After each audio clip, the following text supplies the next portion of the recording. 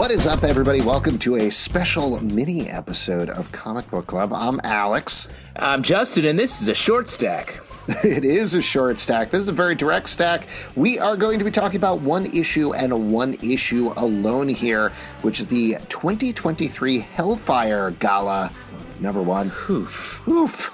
It was a issue released last week by Marvel, written by Jerry Dugan, art by Adam Kubert, Luciana Vecchio, Matteo Loli, Chris Anca, Russell Dodderman, Javier Pina, R.B. Silva, Joshua Cassara, and Pepe Larraz. And this is an issue that kicked off the Fall of X storyline that's going to be running through all of the X-Men books for a couple of months at the very least, and promises to completely change everything that we've known about the Krakoan era of the X-Men comic books that has been going on for about the past 4 years or so. Now, a couple of items of business before we get into it. First of all, you may notice that our third co-host, Pete, is not here for this. He recused. He hates the X. Yes. He doesn't like the X. He's out of the X. He doesn't like the X, and he recused himself for this podcast because he has not liked the Krakoan era. He has not wanted to talk about this. We thought it was totally fair. Would have loved to have him, but we also don't want him to be angry and uncomfortable the entire time we talk about this book. Yeah. So, versus, I think both of us have been intrigued, interested by a lot of what has gone on in the Krakoan era. This certainly has some big emotional ramifications as well as character ramifications for what's going forward. So we thought it was worth talking about anyway and plumbing into. To that point, if you haven't read the issue, it's been on the stands for about half a week, almost a week at this point as we're talking. Definitely go read it. It is almost 80 pages of X-Men stuff going down, big stuff going down. So this is definitely a spoiler warning here. If you don't want spoilers, if you haven't read it, don't listen, turn away. But I want to start with overall general impressions, because I definitely had a very strong emotional reaction when I read this book. As I've thought about it more, some of my thoughts have changed, some of my feelings have changed. But what was your big takeaway, Justin? How are you feeling about this? Well, I mean, I guess I would just dial back a little bit before, because the Krakoan era was always a big change. It was all about sort of the long-term Hickmanification of the X-Men universe, if we can use that term. Everybody uses that term. Everyone uses it, especially Jonathan Hickman. Mm-hmm. He loves to say that, especially at his own galas, which are a little less awful than the Hellfire Gala, as we're going to discuss. Except for that supposed to be fun. There was one gala he had that was just as bad, but otherwise, they're very nice. Yeah, well, they had the chicken had gone bad in the hors d'oeuvres, and that was a mistake. Yeah, that was a big mistake. It was a Hellfire for one of your days. There's a Hellfire down there. Is that what exactly. Now we're getting off track to my very pointed discussion of the X universe. But I think what Hickman did was he made so many changes and created a new status quo. But that status quo was built. It was. The X-Men said it was forever, but we knew as X-readers, this is a temporary situation. This is setting them up for they brought the X-Men to great heights, which would predicate a necessary fall. Mm-hmm. And I feel like we all knew there were going to be big changes. We knew we were setting up against this battle against humans in the Orcus, and then the Phalanx is sort of the final boss at the end of time, basically. Mm-hmm. And I think we all knew there was going to be that. And so he left the book, all of that happened. It feels like we've been in a stasis point for quite some time. And this book sort of crept up on me. A doctor stasis point, if you will. That's exactly right. That's exactly right. Major characters, I guess. A major character, maybe. Yeah, no, definitely a major character. This is far afield, and then I'll let you get back to it. Dr. Stasis, for anybody who doesn't know, there's basically Nathaniel Essex. This was established. Just real quick before you do this.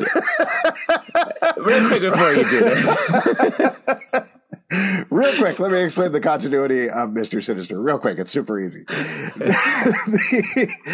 We'll get right back on track. Yeah, absolutely. There's this guy named Nathaniel Essex who messed around with genetics. He created 4 clones of himself that all have different suits on their head. The one that we've known for a very long time is just Sinister, who has the diamond on his head. He has been thrown into the pit in Krakoa. There is also Dr. Stasis, who is the version of Mr. Sinister who has been working with Orcus. There's Mother Righteous, who is actually not a clone of Sinister. She's a clone of Sinister's wife, or Nathaniel Essex's wife, who goes into magic. And then there's an old clone out there that, to be honest, I'm forgetting the name of, but he'll probably pop up at some point soon. Yeah, old clones. Let him go. There you go. But yeah, Dr. Stasis, I think the best way of thinking about him is while Mr. Sinister has been pretty evil, he's been part of the Krakoan era. Meanwhile, Dr. Stasis has still been doing the Mr. Sinister stuff on the outside, and that all comes to fruition in this issue. Is that a fair way of putting it? Yeah, that's a pretty simple way of putting a character that was one fun character split into four confusing characters and is now down to two who seem important. Is that a fair? Yeah, that's a way to put it. And there's an old guy out there, also maybe important, but who knows? I think these are the rules of canasta, I believe we're putting out here, if I'm being correct. And again, a quick sidebar and a sidebar. This all started because they added a bunch of other colors to the Green Lantern spectrum. And now everyone's like, what other symbols could this be? Oh, diamond? May as well make a heart, club, and spade, right, gang? Absolutely. And also, I do want to throw out actually one bit of clarification just for anybody who doesn't remember. And I know we were having a ton of discussion about this on our Patreon Slack. There's been a lot of confusion about what Hickman's original plan was, because he said one thing at one point in an interview to Entertainment Weekly when he said he was leaving the book. There's other stuff that C.B. Cebulski said this a couple of weekends ago at San Diego Comic-Con. But whatever you're prescribing to, Jonathan Hickman came on, redefined the X-Men with Powers of X and House of X, Powers of 10 and House of X for the Krakoan era. He had some sort of year plan, whether it was a 3-year plan, as he said, to EW, or a 6-year plan, like C.B. Cebulski said, or I've heard a 4-year plan or a 2-year plan at different points. Whatever it was a plan. Year, a 30-year mortgage, it could be. Exactly. He had a plan. He left midway through that plan, and as far as he described it, everything that we've been reading is kind of like Act 1-ish of his plan. He had a 3-act plan, and they decided to extend it because everybody loved Act 1, this Krakoa era. Where we are now in Hickman's plan, or if we're in Hickman's plan at all, we don't know. Nobody's explicitly saying one way or another, at least as far as I've read. So is Fall of X the actual end of the Krakoan era? I have some question marks there that I'm sure we'll get to in the podcast, but it either is the end of Hickman's story that we're headed back to like Westchester and all the kids are going to school, or potentially it's continuing in the direction that Hickman was heading, which, spoiler alert for my thoughts on this, I do think we're still in that era. I don't think we're at the end here by any means. I have some specific theories on it that we'll get to later. But Justin, that was 2 side trips. Back to you. Yeah, just like the X-Men are taking a massive side trip. This feels like the Empire Strikes Back. Mm-hmm. This is where the heroes lose hard, and as we find out in this issue. But I was just saying, like, we had a stasis point. This is sort of the big exclamation mark that is taking us out of that. And I didn't quite see it coming that it was going to all happen here. The fact that this is kicking off Fall of X, how much further can these folks fall? This was a horribly hard emotional issue to read, especially if dead means dead, at least as long as dead means dead in the X-Men universe. There are a lot of major characters that are not going to be part of the story going forward, at least for a time. This was basically the Fire Fest of X-Men events, is what I would say. Wow. Yeah, current rep? Yeah, I think so. It's current as any other we make. What year are we at? What year are we at mentally? I don't know, man. That's the real thing. You never get out of your teens. So the overall plot of this issue is for the 3rd year in a row, even though that's not how Marvel timelines actually work in terms of the comics. I guess they've been having like one gala every 2 to 3 months or something like that. Regardless, they're throwing a gala. They've invited everybody. They're going to unveil some sort of mutant invention. That's what they've done the previous 2 years. And instead, in the middle of their gala, before they can do everything, some of the X-Men are distracted by something going on in New York that goes back to the Free Comic Book Day that brought together the not Avengers. Yes, no, but it's the Unity Squad. Yep, Uncanny Avengers. Yeah. Oh, Uncanny Avengers. Yes, the Uncanny Avengers. And Cyclops gets very hurt there. That turns out to be a distraction to pull some people away, while Dr. Stasis and Moira McTaggart, who is now mostly robot, I'm not even going to get into that, attack them, as well as Nimrod, who now says funny lines, I guess, out loud. Yeah, I don't know. There was a lot of Mind as much if as I tragic. Drop in? Yeah. threw me out of the comic book a little bit. As tragic as this comic was, there were also a lot of goofy points, which I was like, okay, sure, let's go. Yeah, that's fine. But anyway, as far as we can tell by the end of the book, Charles Xavier, in order to save all of the humans of the world that have had medicine that has been laced with a basically like drive you crazy trigger by Orcus and Dr. Stasis, sends all of the mutants off-world through the gates. But as he discovers, he can't feel them anymore. He thinks he sent them through a meat grinder, is the way that he literally describes it. And so by the end of the issue, Professor X is left alone. Seemingly most of the mutants in the entire world have been killed once again, and only a few are left because they resisted Charles Xavier's mental suggestion. Those are the mutants that we're going to be following, or most of the mutants we're going to be following through the Fall of X event. So that's the overall plot of the thing. My initial gut reaction reading this, beyond any of the other plot points, was like, Jesus Christ, we're doing a Genosha again? Again, we're decimating the mutants? And I understand that is part and parcel with an X-Men event. Like, full disclosure, I started reading X-Men at Fall of the Mutants. And then Mutant Massacre. Like, those were the two things that I read. So, like... Oh, man. So you love this. This is coming home. Well, kind of. But, like, I understand this is hearkening back to that. But I do think, just in terms of scale, there's a difference between, like, oh, my God, these guys are going in to the sewer system to kill all the Morlocks. The X-Men are trying to stop them. Characters are changed in seismic ways. Kitty Pryde was intangible for a long time and couldn't talk. Heartbreaking. Nightcrawler couldn't bamf because he was so hurt. Colossus was stuck in his metal form. Everybody was like wrecked and ruined by Mutant Massacre. And Fall of the Mutants completely changed the status quo of most of them. It kicked off the Australia era for X-Men, which is, in my mind, one of the best eras. I love the Australia era. A weird sort of hairy era where everyone was in different places. Exciting, but that stuff is good, I think, for the X-Men mythology. But I think there's a difference between that and, oh, God, we killed 14 million mutants, which is like something that very specifically calls to genocide, which is... to put it lightly, a touchy subject, It's something that they pulled off once with the Genosha stuff, and I don't think it's something that you can go back to multiple times. So initially I was like, why are we doing this? Why is this happening? This is awful. I feel awful. I feel terrible reading this book. But as I've said and thought about it, I did think about this stuff that we've been talking about with these other X-Men events where it's a kickoff. Like you said, I think The Empire Strikes Back is the perfect way to push it because there's a lot of mysteries going on here when you think about them that point to the idea that, okay, Xavier is saying, I can't feel these mutants. I can't hear them in my head. They are clearly dead. That's what's going on here. That is the information we're being told.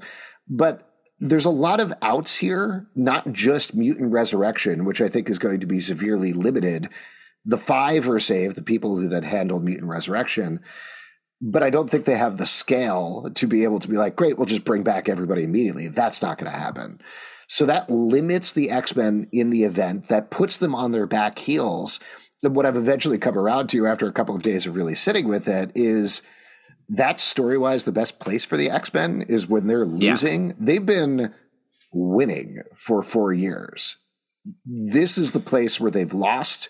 They are the losers, and now they need to fight back. And story-wise, that makes us root for them. That makes us cheer for them. That makes us want them to win.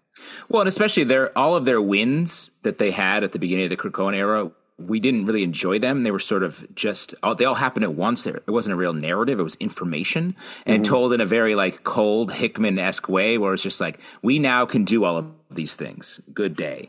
And it wasn't, we didn't get to sort of ride with them as we felt their successes. And I think that's what this is going to be about. It's going to be about them being hated and feared again, and they have to sort of rise up, this smaller group, and find their way to maybe resurrecting the other mutants, or a theory that I was thinking that we talked about, that maybe that those portals, those gates, actually didn't kill the people, and they were just sent somewhere out of the range of Professor X, or something. Or there's a way. I mean, Forge being here and Forge having a new I think he's something. He may be part of this mystery and may have done something to stop this from being a true massacre. Yeah, one other thing. I agree with you on the gates. I think assuming they went through the gates and immediately, like picturing in my head them walking into a literal meat grinder, I think there's more going on there, whether we're going to get an eventual reveal that Apocalypse, for example, who didn't show up here, who seems like he should be a major player, is like, surprise, I took them to Araka, or I took them to Otherworld, or wherever you could incense them to keep them safe. I feel like that's going to be an eventual reveal.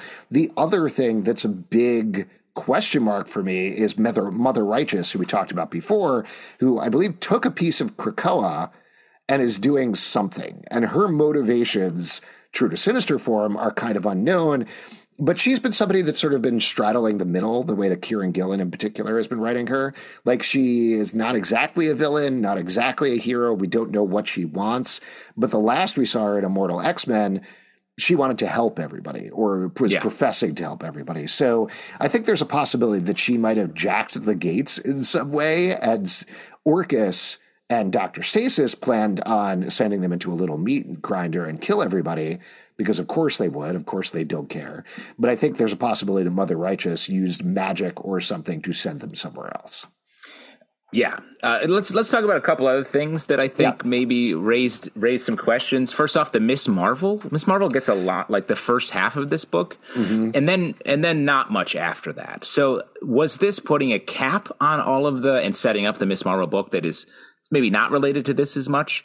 Or is she now involved in the X-Men in a much larger way? Well, she seems to, based on the descriptions for her series, she's getting a new spinoff series called Miss Marvel, the New Mutant, which is co-written by Monley Villani, who is the actress who plays her on TV, as well as one of the writers of Miss Marvel, the TV series. And according to the description, she's going to be going on a mission for the X-Men because she is somebody publicly who everybody loves. Maybe it's like an ambassador type mission. I don't exactly know because obviously we haven't read the issue, but it does seem like she's very much in it. I agree with you.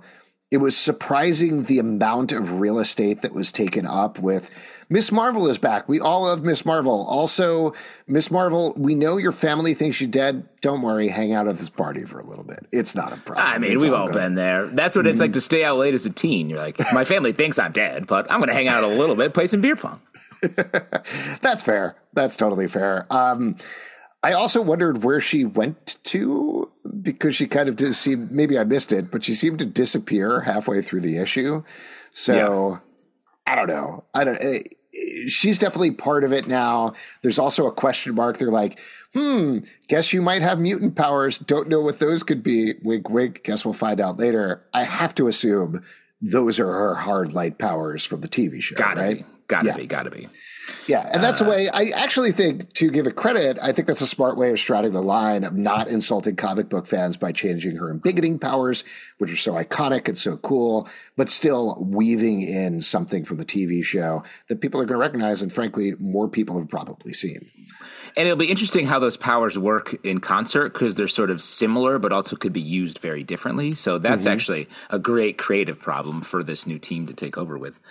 Another major thing, the death of Jean Grey. And Jean Grey dies very emotionally and like sort of center point here. I think, well, just to talk about how it happens, she talks to a bunch of people as she's fading from her death blow. And she talks to Cyclops, and then she talks to Wolverine. I thought that was interesting. And the other caveat to that is, does that mean that Cyclops is going to date White Queen again? Because it's telling, the first page of this book is them in a like weird swing set together. Yeah, because they swing. There you go. They swing? Yes. Well, that's true. And that's a part of Krakoa we never got to, is Sex Moonbase with Cyclops, Wolverine. It's coming. It's coming. This is why I don't think the storyline is over. We still need to see a three-way on the moon, and I think that's it. That's the only plot point that has. The one part that Hickman demanded. Yeah. That's Act 3. He was like, I don't really care about all the Phalanx future stuff, which is actually the main goal of the storyline. We got to see three-way on the moon. Fall of X leads directly into Fall of Sex. Perfect. I don't know if they're going to date. Jean and Scott seem very, very secure here, other than the fact that she's a skeleton with hair now, which I feel like might be a little bit of a detriment. Not necessarily a breakup, but something that's going to change the relationship. Yeah. Absolutely. Jean Grey definitely seems to be a central character. Also, we got that kick-ass Wolverine action sequence, which is great. Very like, cool. You need to see that. That was actually the thing that after this grim slog of an issue, that's probably too mean, but like it's definitely like it's a grim parade of like, oops, all your favorite characters are dying. Here's the new X-Men. Now here's pieces of them. Well, it's tragedy on tragedy. Yes. I think because I don't think we're down on it. I'm not. Absolutely I think it's just not. a lot of tragic things happen jam packed in an issue that's like, come party with the X-Men, everybody. Yeah. And so to get that page of Wolverine doing Wolverine stuff and knowing that you're going to get this classic, like, Wolverine's going to be like, screw you, I'm taking down all of you Orcus guys. That's a good thing. I can't wait for that. And honestly, like, I want to just see that for however long this Age of X lasts. I hope it's just like a horrible like destruction of anything related to Orcus, especially Dr. Stasis. Well, also, I think we get a little bit of that, and this is very much jumping to the end, the post-credits sequence, if you will, of Kate finally being able to fall through a gate for the first time. I love that. Very smartly deployed, I would say. So good. So good. Her spending the whole issue being like, I can't get through the gates. I just lean on the gates. I wonder what that feels like. And then falling through it and everybody being like, what is happening? Great moment. Her falling into Orcus headquarters. So given that we've had Pirate Kitty Pryde for the past couple of years at this point, to see her wreck shop, I'm very excited about it. Agreed. And I've never loved Pirate Kitty Pryde. It felt a little like they took one arc, like maybe a 12-issue maxi series and made it her whole thing. I was like, I sort of want to get back to her being more of a central X-Men character. This feels like a little bit of a fanciful side quest. So I'm very happy that she is back where she is. Yeah. So definitely looking forward to that. Well deployed. You want to talk about this new X-Men team, which I can run down the characters because presumably they're going to be the featured characters in the new X book, right? According to a interview with our friend Jordan D. White over at AIPT, I think is the site, he said no. That they are the legitimately elected X-Men through the public vote that Marvel does every year. Juggernaut is going to be featured in the new X-Men book, but because they are limited in terms of resurrection, some of these X-Men are just dead right now. Like they are just smushed and dead and not coming back. But do you want to run down the team anyway? Sure. The team that was voted on, to give them their due, is Talon, Sync, Prodigy, Cannonball, Frenzy, Jubilee, Dazzler, and Juggernaut. Fun team. Different team, not your usual even power set breakdown, but exciting team. I mean, I'd love to see these characters written together because there's just generationally a lot of different people, a lot of different points of view. I would love to see what this was going to be, even just a little bit. So she's not on the team, but I did want to call out one of my absolute favorite parts of the issue is what happens to Firestar here. Yeah. My God. So Firestar in this issue, she's always been kind of thought of as like, hey, what's your deal? Why are you here? Why are you here on Krakoa? Everybody's very iffy about her. You're a new warrior or whatever. You were on the amazing Spider-Man and Friends show. What are you doing on the X-Men? But she is a mutant, so she's there. Jean Grey, with her dying breath, is like, hey, I'm going to change your history with Dr. Stasis so he thinks you've always been a mole with Orcus. Everybody is going to hate you from now on because they're going to think you betrayed them and brought about this destruction of Krakoa. But you got to be there. You got to be inside and you got to help us. And the moment will come when you'll save us. That legitimately was like the most emotionally palpable moments of the issue for me. And Firestar is a character I've never really cared about at all. There was just something about the way that was played between these two characters that was so powerful and heartbreaking. I was very impressed by it. I've always loved Firestar because I'm a New Warriors fan, and her relationship with Vance Astro, right? Mr. Marvel was his name? Sure, probably. Before he later was on the Guardians of the Galaxy, Vance Astrovic on the original Guardians. He was in a suit for most of his time that preserved him for all of time. And he was a hero that lasted from the current age until the Guardians age in the far future, the 31st century, I believe. And then for a while, he took the suit off, so he was aging normally. And he had Captain America's shield and very long hair. But he and also real quick, has. you were making fun of me for trying to explain Mr. Sinister, right? Well, I'm just trying to remember in my head. Well, this is a clear sidebar. You were like, I have the key to explaining this situation. A bunch of nonsense that we love. We love every scrap of this nonsense. Yes, That's course, why this Fantastrovic. Put it in my meat grinder, I say. Exactly, which is your mouth. Yeah. Put it in my mouth. But I was going to say, Firestar being the central character, a lot of pressure on her. If I were Jean Grey, I would have been like, and one other X person can be a betrayer too. Yeah. So you guys can talk. Wolverine, you do this, not Firestar, please. Because also Firestar is still like almost a teenager, or at least she's not. Oh, I wouldn't say she's the most experienced X person to drop this on. So I was surprised that all of their hopes are squarely on Firestar's shoulders. Yeah, but I do love that. I love those big moves. I mean, those are the sort of things you need to do with an event to shake things up, is take characters who have kind of been in the background, thrust them into the spotlight, and see what they do. I mean, I know I'm talking about them as if they're autonomous beings, but I think that's part of the writing process, is saying, okay, Firestar is a character who is interesting. She had that one-shot issue. I think it was one of the giant-sized X-Men, or I honestly don't remember. That was great. Really well done. So that's the sort of thing that let's emotionally push her as far as possible and see what we can explore. See if we can make her into an A-level character when maybe she's been at best a B or a C. 100%. And I think there's another character that was which featured in the exact same way here, Wilson Fisk. Yeah, that was very, what is going on with that? It felt like that was a lottery. Yeah, Wilson Fisk, first of all, clearly sent to the wall to take the black in this issue. yeah, exactly. I do love the randomness of that, particularly him together with Emma Frost makes a certain amount of sense to me in terms of like they're villains who are trying to do something new. The last place continuity-wise, if people haven't been reading Daredevil or anything, is Kingpin basically left to be married to Typhoid Mary, and he was like, everybody, please leave me alone. Goodbye. Yeah, and he's like, I'm done with this. And now he's like, I go to parties with the X-Men and I wreck shit. I'm with them. Yeah. It's like, oh, cool.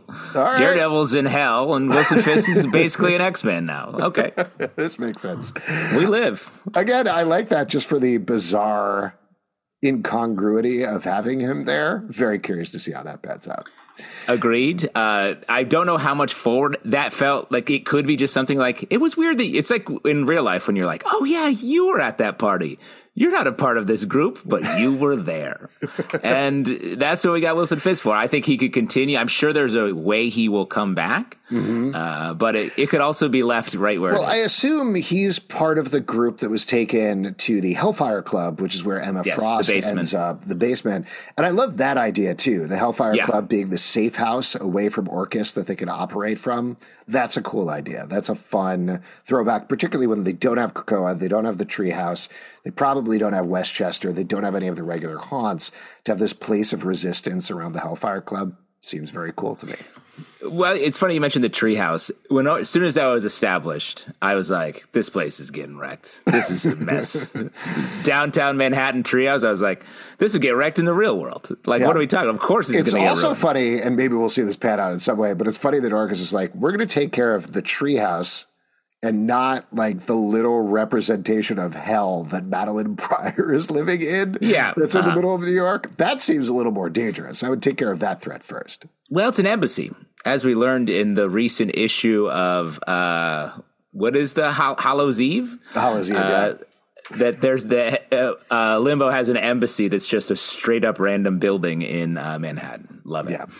Yeah. Love the prominence of Rogue here.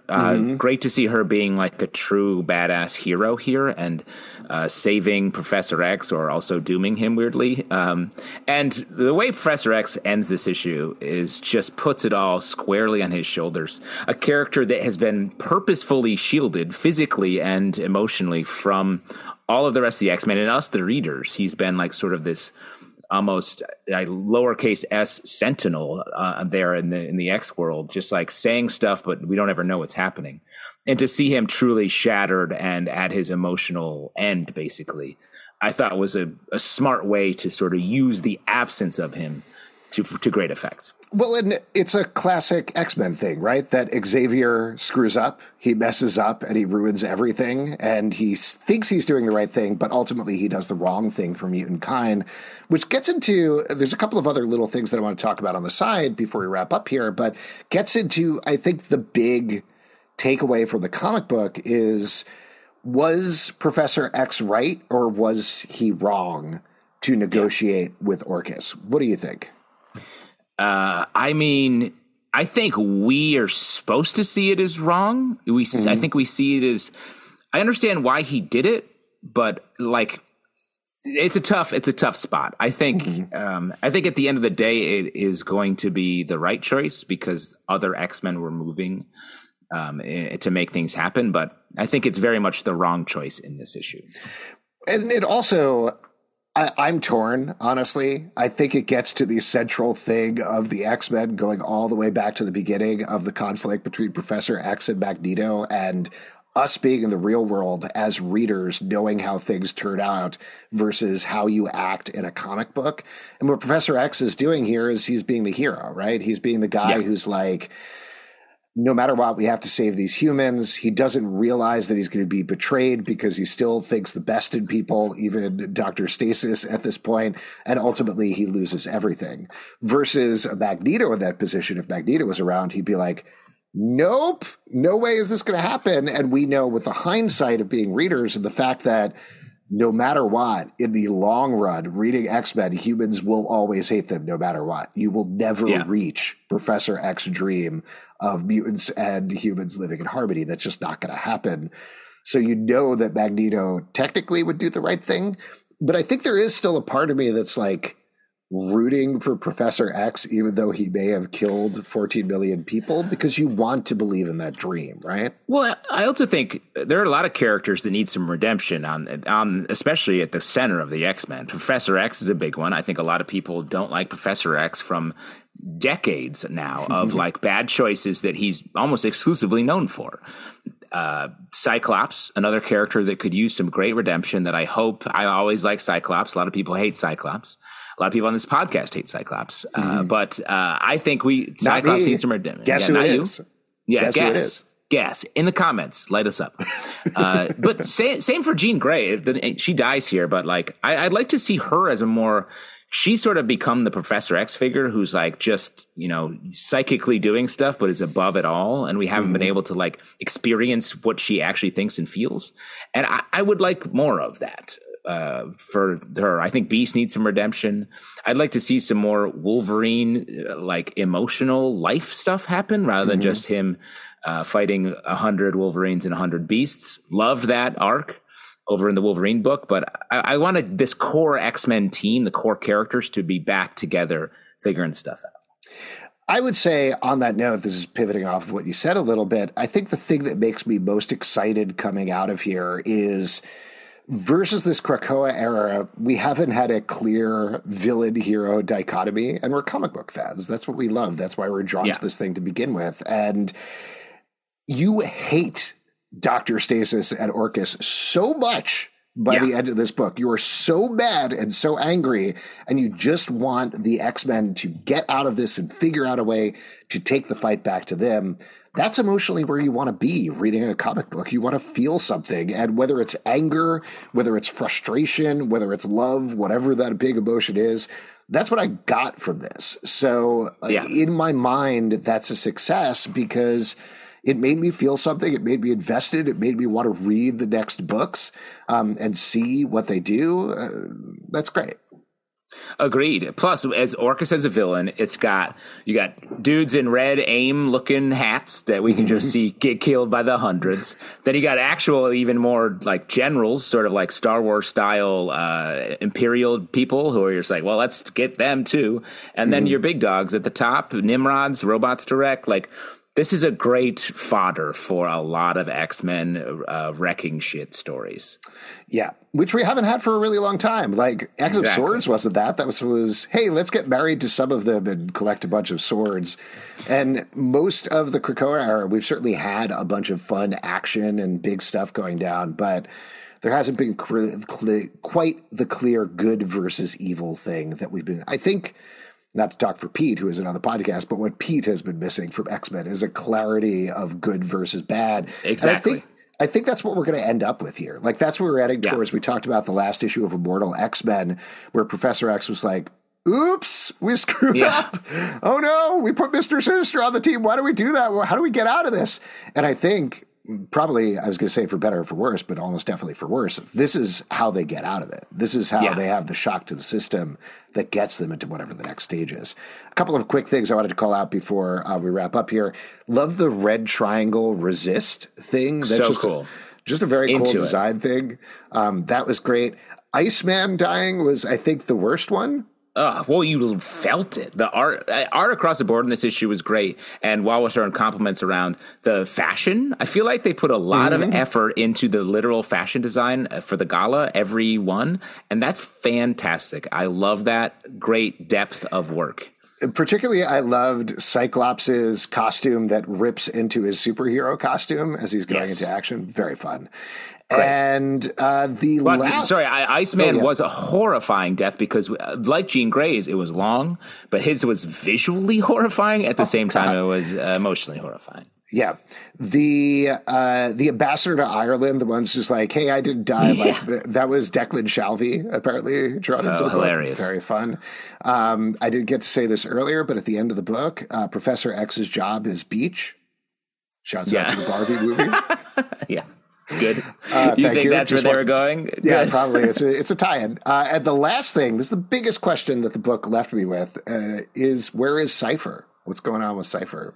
That is the real question. I mean, though we just saw he was vanished, right? That actually, like, I'm joking because I always want to talk about Cypher, but a big question mark at the end here, another mystery for me is like, what's going on with Krakoa? Krakoa doesn't say anything about any of the stuff that's going on here, and Krakoa took Cypher and threw him somewhere to keep him safe where nobody else could reach him. Does that tie into where everybody else is? Did Krakoa send everybody through the gates? Is Cypher there, like, with everybody who was sent through these gates? I don't know. I think there's something there in tying that stuff together. That's really interesting. I had forgotten that Cypher was hidden by the island. And, I mean, Professor X is on the island. I think you could either Cypher's out there becoming sort of the new Professor X with much less ability to do anything, or he's going to be the person that emerges to talk to Professor X, which I think is actually a great, and the two of them have to sort of reckon with what's happened. I mean, that's kind of his role at this point, is he is the avatar for the island. He already kind of did that, calling out Professor X in a really great emotional way in that Immortal X-Men. That was a great issue. Yeah, so good. So wherever this is going, I'm very excited. Before we wrap up here, the next two issues, which are coming out this week, again, as we're taping, are X-Men number 25 and Astonishing Iceman number 1. I'm very excited to check those out. I'm very nervous to see if things, like you said at the beginning, get worse somehow. Yeah. They could easily. It's the fall has just begun. You know, when it is the worst when you trip and you're like, uh-oh, I'm falling. That's the worst, the beginning. And then the end is when you hit the ground. So I think that's where we're headed. Yeah. And I will say that we're definitely going to talk about these. I don't know if we'll talk about them on the Stack podcast or do like a dedicated Fall of X mini-sode like this every week. Let us know. That could be cool. Yeah, let us know what you think. Hit us up, comicbookclublive@gmail.com. Let us know if you would like to see separate Fall of X episodes in addition to our regular podcasts, or if just, leave it alone. Just talk about it on the live show. Just leave it alone. Leave us alone. Leave us on the island crying with our little helmet in the surf. Yeah. Maybe, like, don't pick up the water, though, because that's salt water, so he shouldn't drink that. Oh, maybe that's next issue. He should have a Corona. Pop a Corona with Snoop Dogg or whatever the commercial is. Corona comes to Krakoa. It's right there. It's right there. It's right on the surface. If you'd like to support this podcast and all the podcasts we do, patreon.com/comicbookclub. Also, we do a live show every Tuesday night at 7 p.m. to Facebook and YouTube. Come hang out. We would love to chat with you about the Fall of X. Apple, Spotify, not Stitcher, because Stitcher is going away at the end of August. Please, if you're subscribed there, subscribe elsewhere. We're on all major platforms. At Comic Book Live on Twitter or X, if you prefer, Comic Book Club Live on Instagram and TikTok. ComicBookClubLive.com for this podcast and many more. Until next time, Professor X's job is beach. Our usual sign-off to the short stack. Once a week, they'll blow your mind with their comic senses. And extending their already extended adolescence. At a comic book club. Comic book club. Comic book club. Comic book club. They sit on crap, they